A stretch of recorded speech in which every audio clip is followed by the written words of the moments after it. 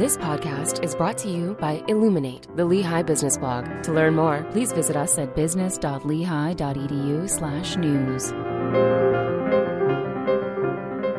Welcome. I'm Jack Croft, host of the Illuminate podcast for Lehigh University's College of Business.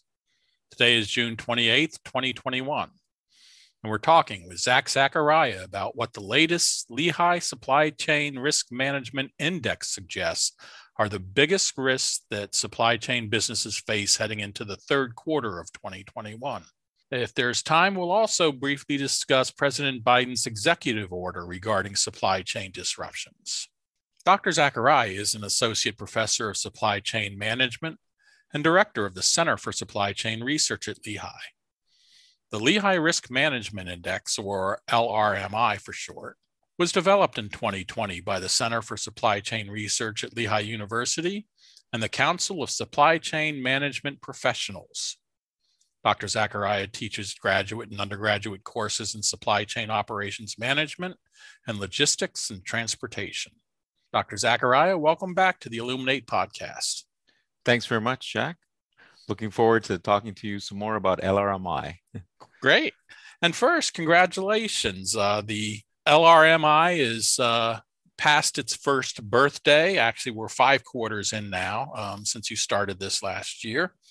So let's start with just a brief description of how the LRMI came about, what it's intended to tell us, and what the numbers assigned to each risk type mean. The Lehigh Risk Management Index came about because, when you look at the landscape, there really isn't an index for supply chain managers that helps them distinguish from those kinds of risk that are not serious compared to extremely high risk, sort of the low risk versus the high risk. And understand that risk is always relative. So the beauty of having an index where you have supply chain managers across the country weigh in on what they think is high risk helps other supply chain managers plan on how to mitigate risk. Remember, we realize risk always exists, but we also want to have processes in place for those situations where the risk is particularly high. And that way, then you're much more capable of handling that risk, because supply chain is all about forecasting.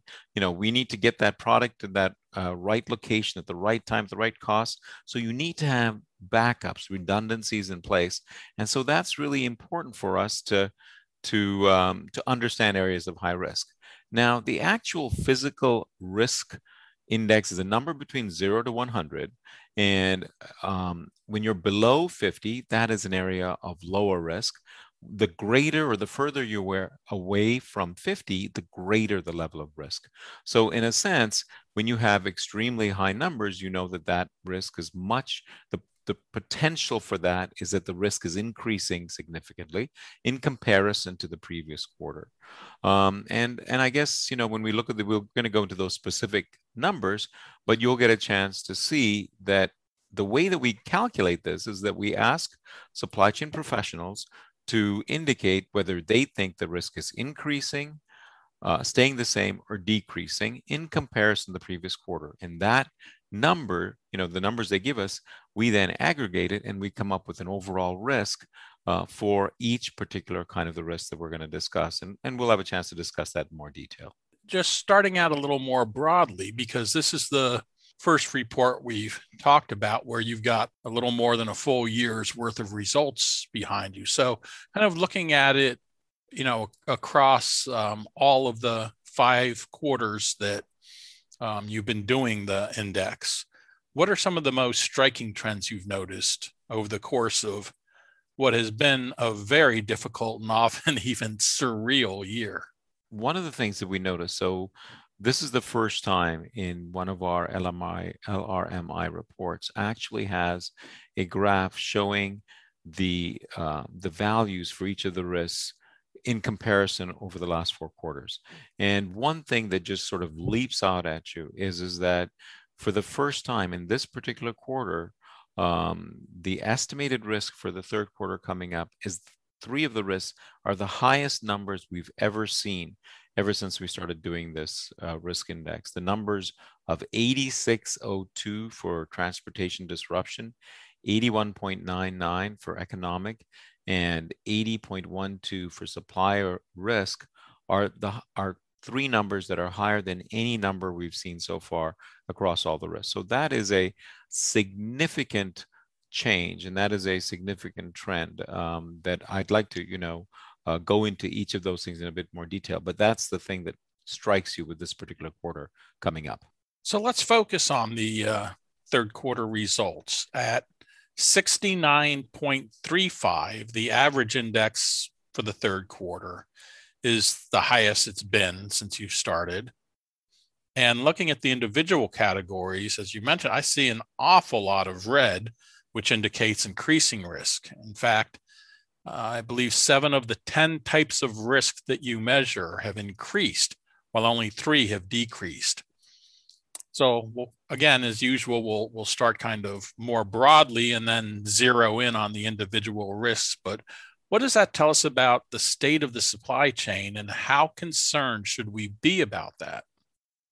We should be very concerned. I mean, as I said earlier, 3 of the risks have been significantly higher than any other risk in the past.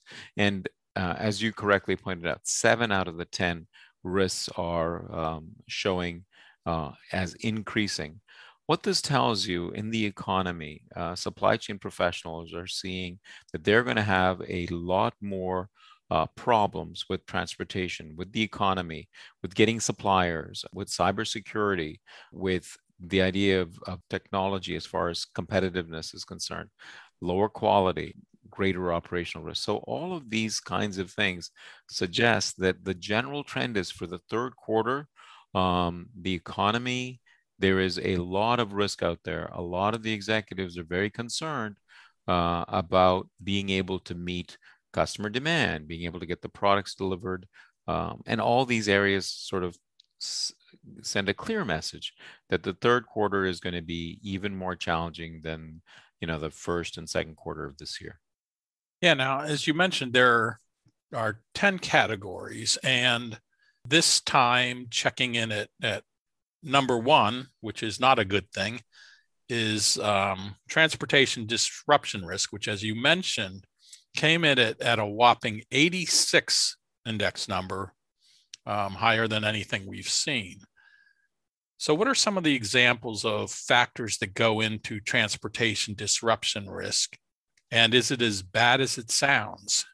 Absolutely. So some of the examples of transportation risk is driver shortage, fuel prices, a lot of demand volatility. And you can actually talk about transportation disruption in terms of 2 things. There's inbound transportation or domestic transportation, where there has been a significant shortage for many of the companies who are looking, for example, for drivers, people who are in warehouses. Labor is a huge issue. And so from the people that we're talking to, we're seeing that there is a not significant shortages in terms of drivers and equipment. Second thing is that there has been a real problem in getting products out of China. We don't have as long a delay of container ships waiting outside of the port of Los Angeles, but instead of it's still, we're looking at an additional 3 to 4 weeks where it is just sitting there waiting to come into port. So it has improved from previous time, but it's still a significant amount of time. One of the executives I talked to last week told me that once you get the product in port, it still has taken up to 9 days for it to get off the ship, off the rail, and onto a truck. So these are additional times. So what this means is that these are delays. So products are not coming in, supplies are not coming in, and these are problems. So both transportation, global transportation coming into the country, domestic transportation are significantly problematic. And you have very, very large companies. In fact, FedEx 3 weeks ago announced that they were just not going to be able to meet very, very large customers. They gave a 1-day notice, basically because they didn't have people. So all this is telling you that there is a huge issue coming in terms of transportation. And as one executive told me, look, domestically they're moving more volume, but because of e-commerce, there's less tonnage and smaller shipments because there's really been sort of a growth in retail demand. It's sort of the perfect storm. Demand is really increasing. Supplies are not able to keep up, and then you have this issue with transportation. So that's a transportation problem. Mm-hmm. And I take it the delays in getting products that have arrived in port off the ships onto trucks and out of the port is probably largely responsible with the driver shortages, or are there other factors too? So no, driver shortages is simply a fact that labor, for the first time, you are now getting retail and the service industry, like food and those kinds of industries, are actually starting to offer significant salaries, which has meant that you're not seeing that same growth in salaries in manufacturing and even in driving trucks. So people are choosing not to drive trucks. They'd much rather go in perhaps the retail industry. So again, what this means is that we have to take those that is really affecting the availability of labor, and that's all that is. Now, getting products off of the ship, that's just there are two or three constraints to that. One is that again, COVID, dock workers, and that kind of manufacturing labor there of unloading the material from the ship, that is definitely there. But the labor shortage actually just is we're not getting drivers to get on trucks, and we're not attracting enough people to come to the warehouse. Okay, economic risk checks in at number 2, as you mentioned, almost 82%. Again, what are some examples that go into that, and how much does the continuing COVID-19 global pandemic that you just mentioned factor into that? So some of the examples of economic risk we talk about is increasing energy costs, commodity price volatility, labor shortages, demand shocks, global shortages, and border delays. And so actually, I've already sort of talked about all of this.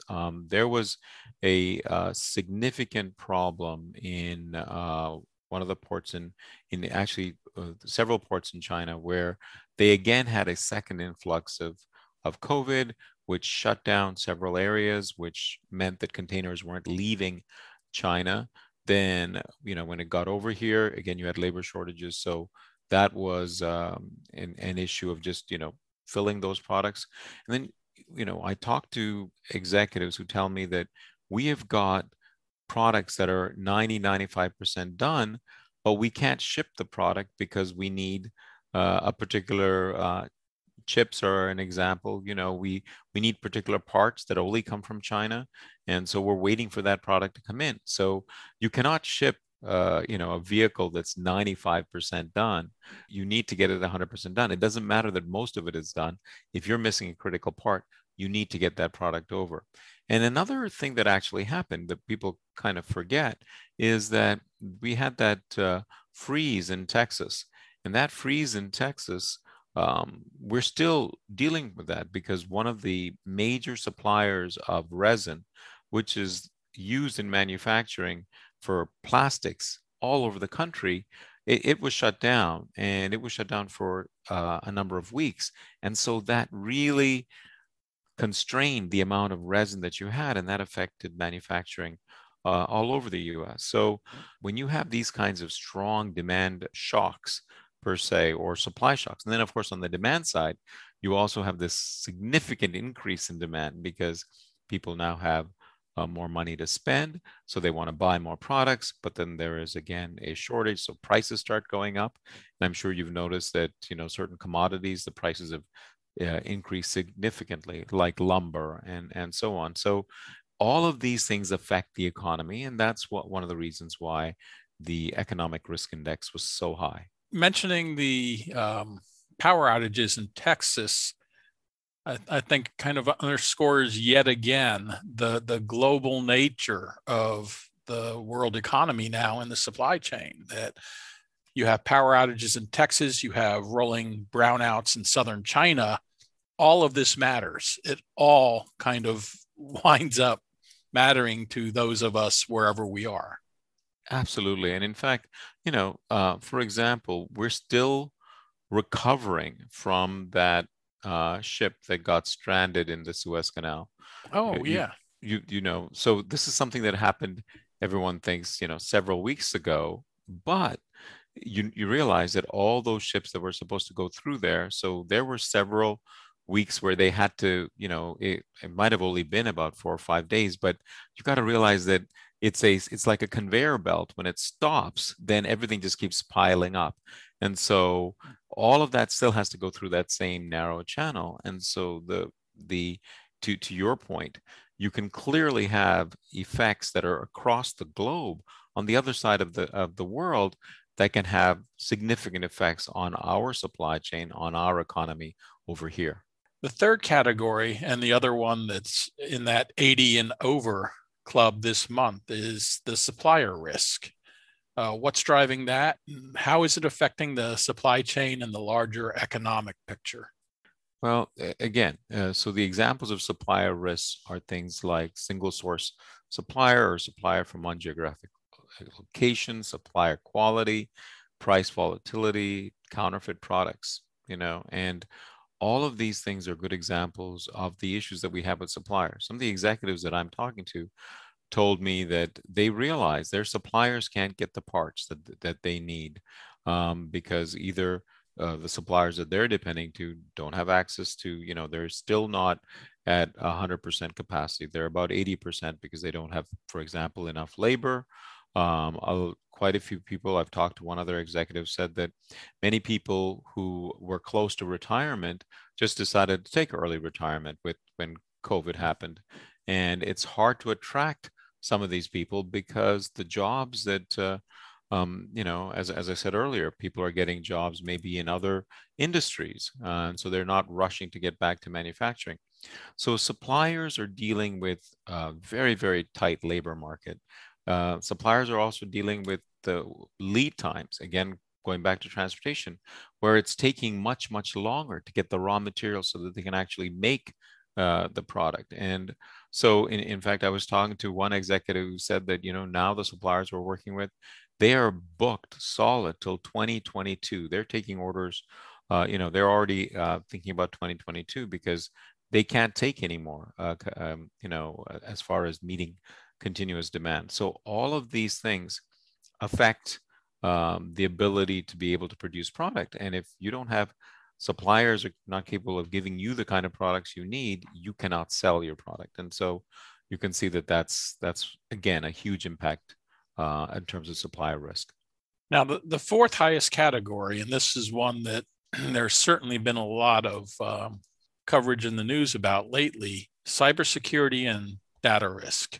There have been two very high-profile ransomware attacks as part of this. The Colonial Pipeline attack that spiked gasoline prices here on the East Coast in May, and not long after the attack that briefly shut down the world's largest meat supplier, JBS, in early June.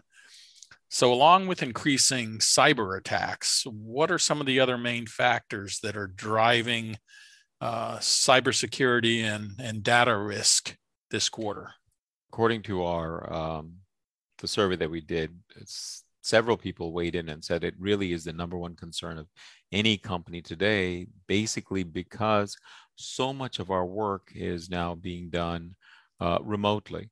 In fact, I had a comment where someone said that once you get back into working in a office environment, then there's a greater chance that you'll actually have more of those kinds of protocols and rules in place, and there'll be greater, face-to-face communication, so that there'll be less risk of phishing and some of these social engineering attacks that enable these companies to come in and actually start taking over your company network. This is clearly identified as a significant issue because people are aware that that's an opportunity for these kinds of attacks to happen. And actually, I had a great line that is that basically it seems we are producing more and more material that can be hacked because we are using more e-commerce. We're using more products that really rely on the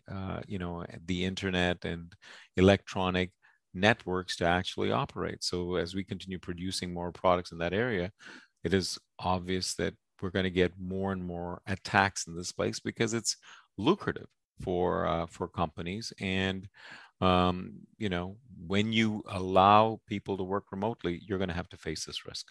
So to recap, it looks like we're in for a bumpy ride, certainly through the third quarter. Looking ahead, do you expect the fourth quarter report to perhaps show some stabilization or even improvement, or is it going to take a while for the myriad risks to the supply chain that we're seeing now to resolve?